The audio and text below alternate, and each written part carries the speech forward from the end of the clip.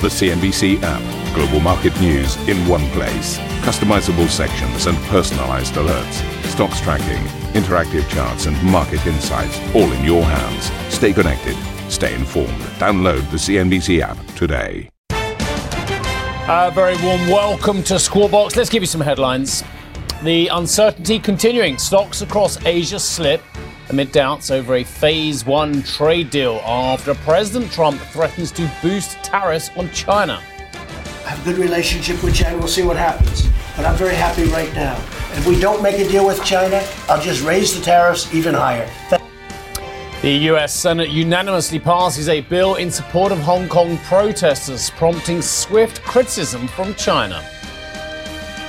UK Prime Minister Boris Johnson and Labour leader Jeremy Corbyn face off ahead of the December 12th general election, with Brexit at the centre of the first leadership debate. We certainly will come out on January the 31st because we have a deal that, as I say, is oven ready. It's ready to go. Within 3 months, negotiate a credible leave option with the European Union, and within 6 months, put that to a referendum of the British people. And a retail wreck.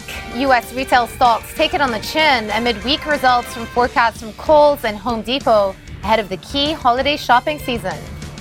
Plus, ECB preparing to issue its twice-yearly financial stability report amid a slowdown in Europe and push for fiscal stimulus. Hear from the ECB Vice President Luis de Guindos, 1315 CET.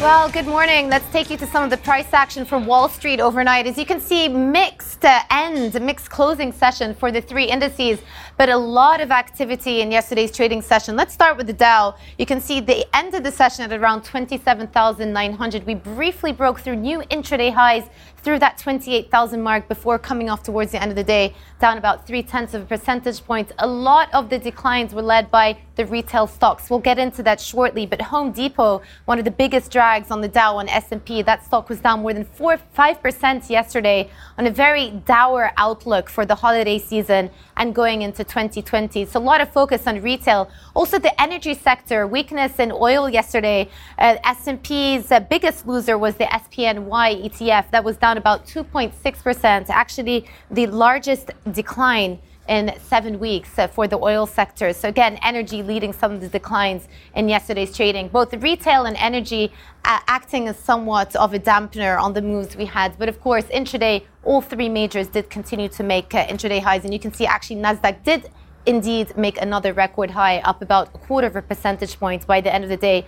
Also not helping, a change in tone when it comes to those all-important trade talks between China and the U.S. President Trump saying that they will look to raise tariffs further on China if they do not agree to a deal that both sides like. So again, the rhetoric seems to be deteriorating somewhat. That set the tone for a negative Asian session as well. But I want to talk a little bit further about what happened in the retail space yesterday. As I mentioned, Home Depot, one of the big decliners on the S&P and on the Dow, down about 5%. But then also we had Kohl's down almost 20% yesterday as well. Very disappointing third quarter earnings, a very disappointing outlook. We're heading into the holiday season. Remember, we had those retail sales numbers on Friday, better than expectations for the month. But again, people are pointing to the fact that spending on big ticket items seems to be dropping. Perhaps could be a warning signal ahead for the U.S. economy. But this is a picture for retail and obviously consumer spending, a very big driver of the U.S. economy. Gap down 3%, Nordstrom down more than 6%, Macy's 11%. So real heavyweight names here coming off in the U.S. Certainly something to watch out for.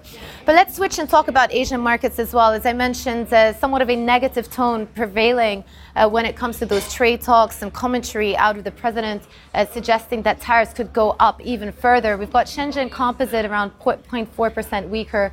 Shanghai Composite in China down about 0.5 percentage point weaker. Hang Seng, continued unrest unfolding in Hong Kong, and that continues to hit that index. And of course, Nikkei as well, down about 0.7 of a percentage point.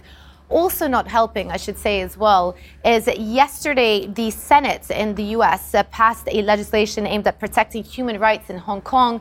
Overnight, we heard from China saying that they are condemning that measure and that attempts by outside forces to interfere in Hong Kong's affairs are doomed to failure. So you've got a double track here. It's not just about the trade war, but also about the developments with respect to Hong Kong that investors should keep an eye on as well. That's one of the reasons why these Asian indices are also trading in the negative. Let's switch and talk about European opening calls. Yesterday, we ended up slightly in the red for the Stoxx 600. I think it's its fourth negative session in a row, and actually the picture is slightly negative as well. Today we've got the Italian index down about 60 points, CAC 40 Xetra DAX also leaning slightly towards the negative territory. And then UK FTSE 100 down about 5 points as well, has been a sort of teetering around that 7,300 mark. And of course, all eyes on the political developments. We had that all-important debate yesterday between Boris Johnson and Jeremy Corbyn. We'll get into that into the show. All right, thank you very much indeed for that, Shimona. President Trump has threatened to hike tariffs on Chinese imports if Beijing does not agree to a trade deal. The two sides have been struggling to complete a Phase 1 agreement since October, whatever a Phase 1 agreement is. I still have my questions. However, it wasn't all doom and gloom from the US leader. China's going to have to make a deal that I like. If they don't, that's it, okay? Well, I'm very happy with China right now. They're paying us billions and billions. We'll be over $100 billion in the not-too-distant future. China never gave us 10 cents. And I told you, I gave a lot of money to the farmers. I'm helping people that need help because China is paying us tremendous, and they're paying for it. Those tariffs are not paid by us. Those tariffs are paid because they're devaluing their currency and pouring cash into their economy. Their supply chains are being killed. And I said they had the worst year in 57 years. Now, with that being said, I have a good relationship with China. We'll see what happens. But I'm very happy right now. And if we don't make a deal with China, I'll just raise the tariffs even higher. Speaking to CNBC at East Tech West, Victor Gao, who is the vice president for the Center for China and Globalization, said Beijing believes the US should be the first to blink in the trade war. The trade war or the tariff war is the wrong war to fight. It's the wrong war for the United States as well as for China.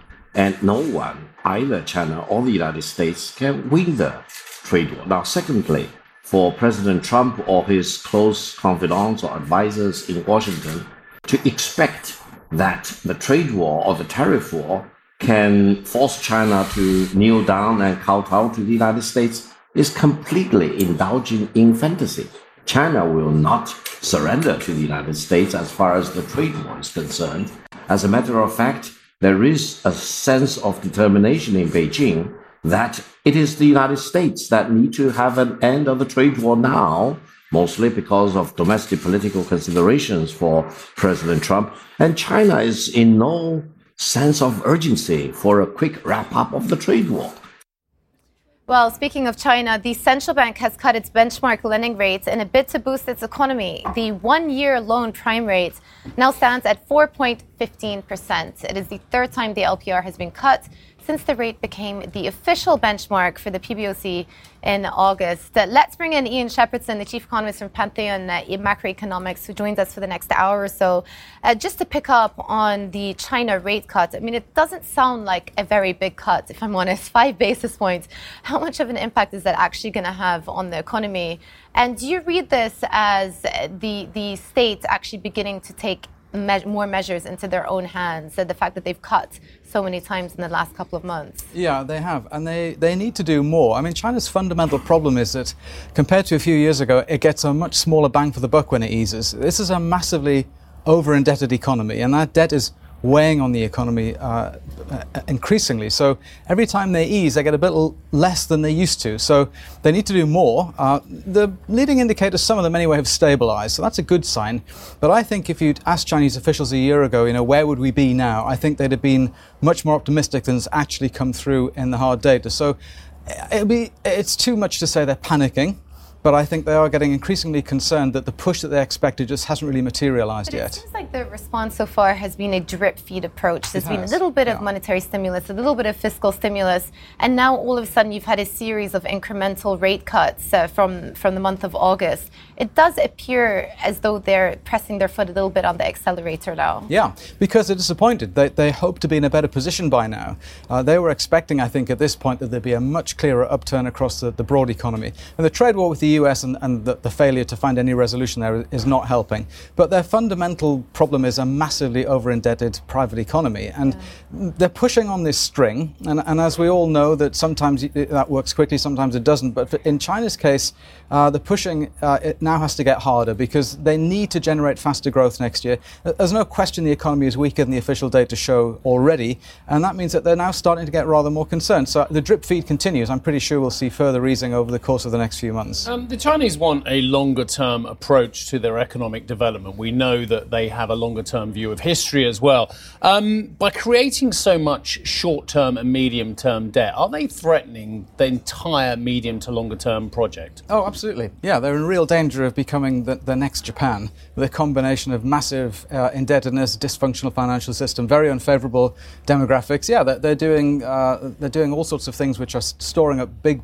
problems for the future. So their trend growth rate is just slowing. What is their real growth rate? Oh, it's a lot less in the official numbers, but who knows? Six handle at the moment, yeah, the six handle at the moment. So it's certainly less than that. But the danger is that it's going to keep slowing. Now, the trade thing makes it worse in the short term, but as you say, the medium term is really what they fundamentally care about. I mean, China has this perpetual conflict that the Communist Party wants to be in power for 100 years, but it has to be in power tomorrow as well.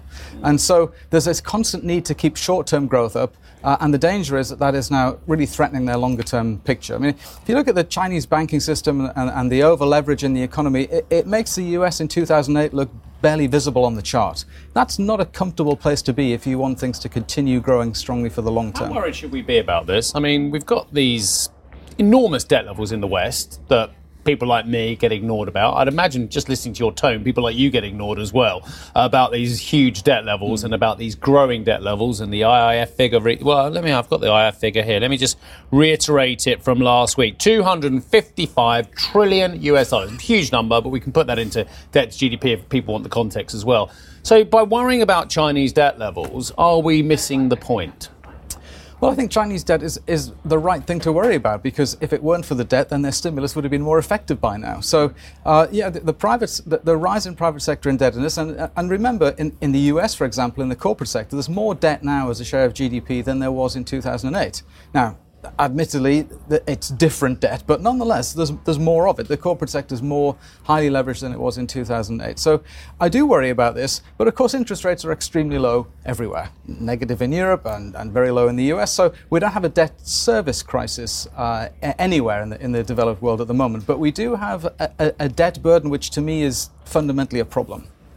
Just a quick one. What matters more for the rest of the world, the absolute level of growth in China or the rate of change? Because it definitely has moderated over the last couple of months or so, but so long as it hangs in at around 6%, for the rest of the world, what are the implications? Well, what the rest of the world cares about is seeing some signs that the stimulus is starting to work. I mean, what's weighing on Europe in particular, given that Europe's manufacturing, especially Germany, is so oriented toward China, is this idea that China's growth isn't even turning around, isn't responding to the stimulus, and that's scaring investors and scaring markets in Europe. So we need to see a positive delta. Who's scared? I'm sorry.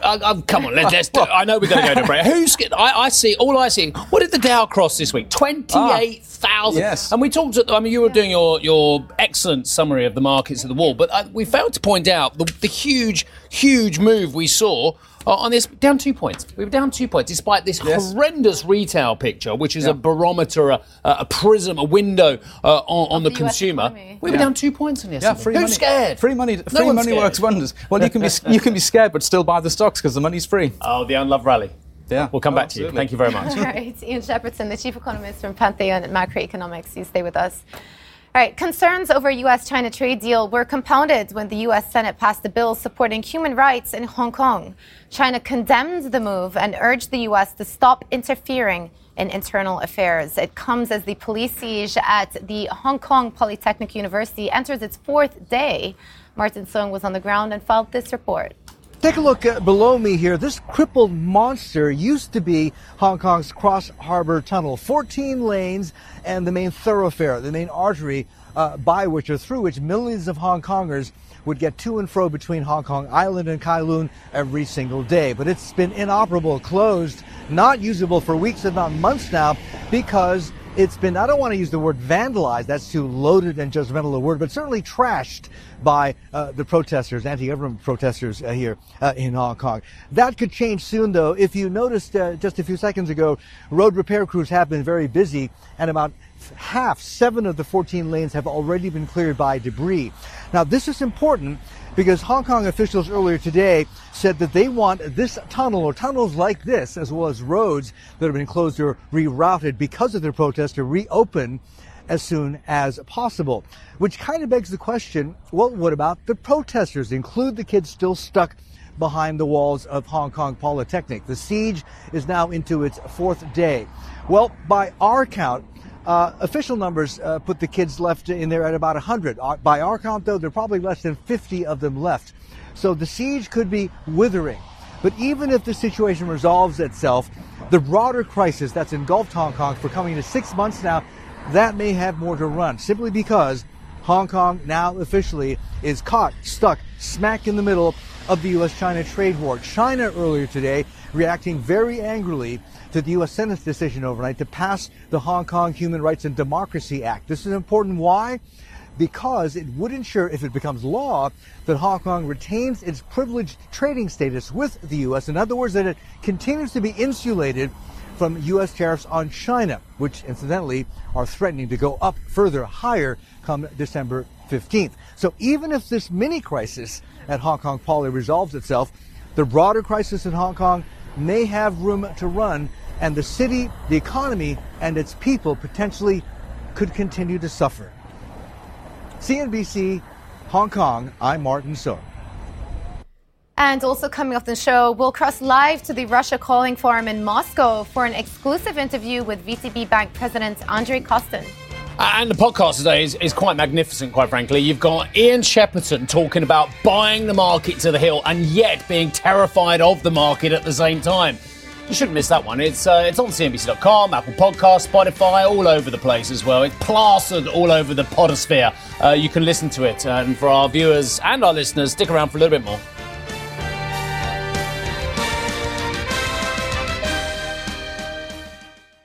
If you enjoy Squawk Box Europe, check out the Brave Ones podcast.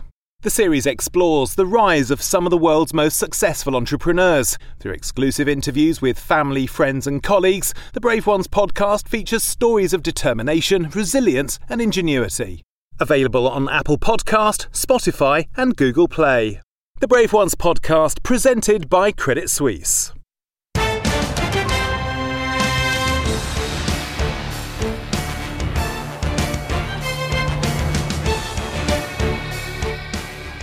Russia unlikely to commit to further oil production cuts at next month's OPEC Plus summit. That's according to Reuters.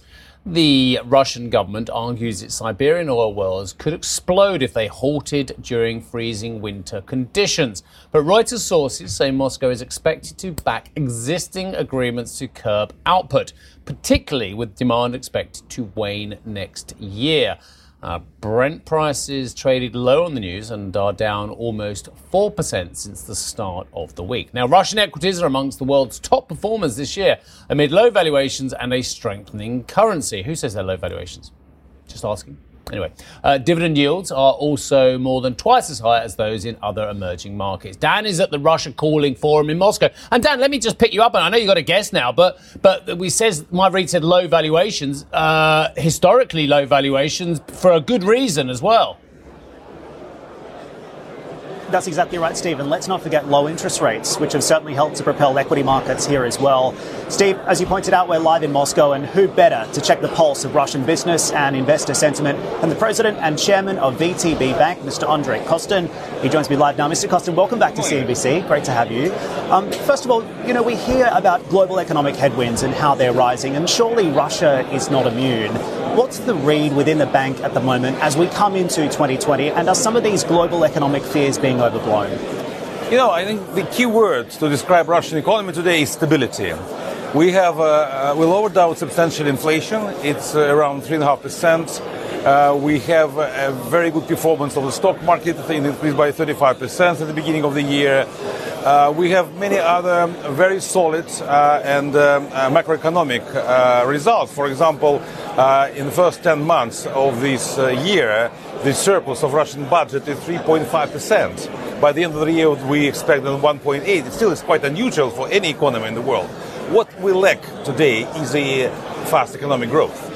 The forecast for this year is 1.3% only, in comparison with the last year, 2.3%. Of course, Russia is an open economy, and what's happening in the world and the slower economic growth in China, in the world, in Europe, actually affect Russian economy. But we also have our domestic problems, I would say, the probably lack of investments and a lower domestic demand. And that's what this conference is all about, attempting to attract those investors. Tell me though, when it comes to the outlook, do you think that weaker interest rates here in Russia, the banks cut rates 4 times this year, do you think lower rates are going to be impacting your net interest margins and profitability in the year ahead?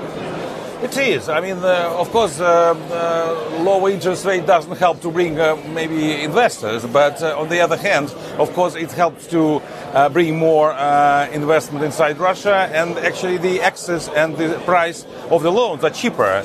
And still, at this rate of 6.5%, that is a good margin for the Russian banks. Russian banks have the margin of around 3-4%, even higher, which would not be the case if we would have, let's say, a negative interest rate like it's in Europe. And though we also feel a negative effect of the negative interest rate on the euro, for example, because Russian company in the process of de-dollarization moved away from dollar to euro, and now they really have to think twice because of this. Are rates going lower in Russia next year? Well, we expect, I think to a very big extent, the central bank already used this potential, but we believe that with inflation around 3.5%, that could go down for another 0.5% maybe, or 1% within the next year or so. The big interest here in Russia, at least in the equity market, has been on dividends as well. Can you give us any guidance on what these lower rates and the economic outlook mean for your own payouts coming into next year? Because I know you've had to scale back to meet Basel III requirements. This year is good for VTB. We expect the record profit of around 200 billion, plus minus 5%, maybe no more. But the problem for us is, of course, the capital adequacy, because the introduction of Basel III required a lot of capital, and as you know, we are under sectoral sanctions. We can go to the market. From this point of view, our profit is the only source of our capitalization, and that's why, for example, last year we paid only 15% of our profit rather than 50%, which was our general policy actually, and actually a request of our major shareholder, the government. This year, we think that if there's any additional burden on capital, we can pay 50% to investors, unless, as I said, there's something which might affect our profit on the very last stage. I wanted to ask you more broadly about the government's push here in Russia and the policy measures that are being made to stoke growth. When you look at the outlook, there are a number of concerns that we've been talking about. For example, the World Bank says weak investment, slow growth in exports, oil production cuts, and a hike in the VAT mean that this economy is only going to grow at 1% next year. Are you encouraged by the efforts that the government is making? My expectation is, I believe in the new government policy, like in the new Roosevelt course in the late 20s, early 30s probably, because we announced the so-called national projects strategy. It means that there's expectation that within the next 5 years, the investment will be invested in the Russian key sectors like digitalization, like transport infrastructure, like education, around $380 billion, and 2/3 will come from the government, and 1/3 should come from the private investors. And I think if we manage to effectively use this money and this program, I think we can reach a much higher economic growth, above 3% even. But it's based on mainly on the government investment, plus in addition, of course, a further improvement of investment climate. That's right. The other issue that you have is that the firm is also operating under US and European sanctions. When President Trump first came to power, there was great hope that this might mean an improvement in the relationship between the US and Russia. Do you see any scope for a further improvement, perhaps next year or in the coming years? And what's the outlook for sanctions here? Because this is a big issue for you. I'm not a big expert in politics, but my expectation that we should talk about this maybe only after elections in the United States, because now America is going into the new cycle, political cycle. We'll focus on elections. There will be a lot of fights, which already we saw over the last 3 years since Mr. Trump came to power. Or did he come to power? You think he's going to stay in power? I don't know. It looks like at the moment he has good chances, but I don't know. Again,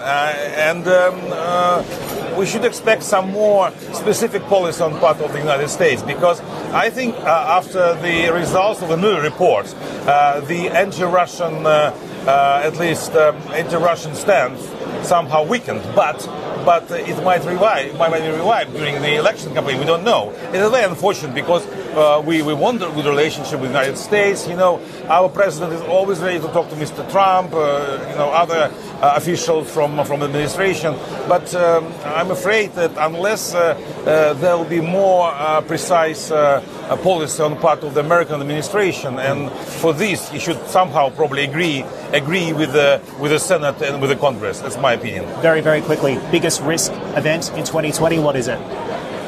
As always, I think for Russia there is lower oil prices. Thank you for listening to Squawk Box Europe Express. For more market-moving news, you can head to cnbc.com. Or join us again on the show with Jeff Cutmore, Steve Sedgwick and Karen Cho, weekdays on CNBC.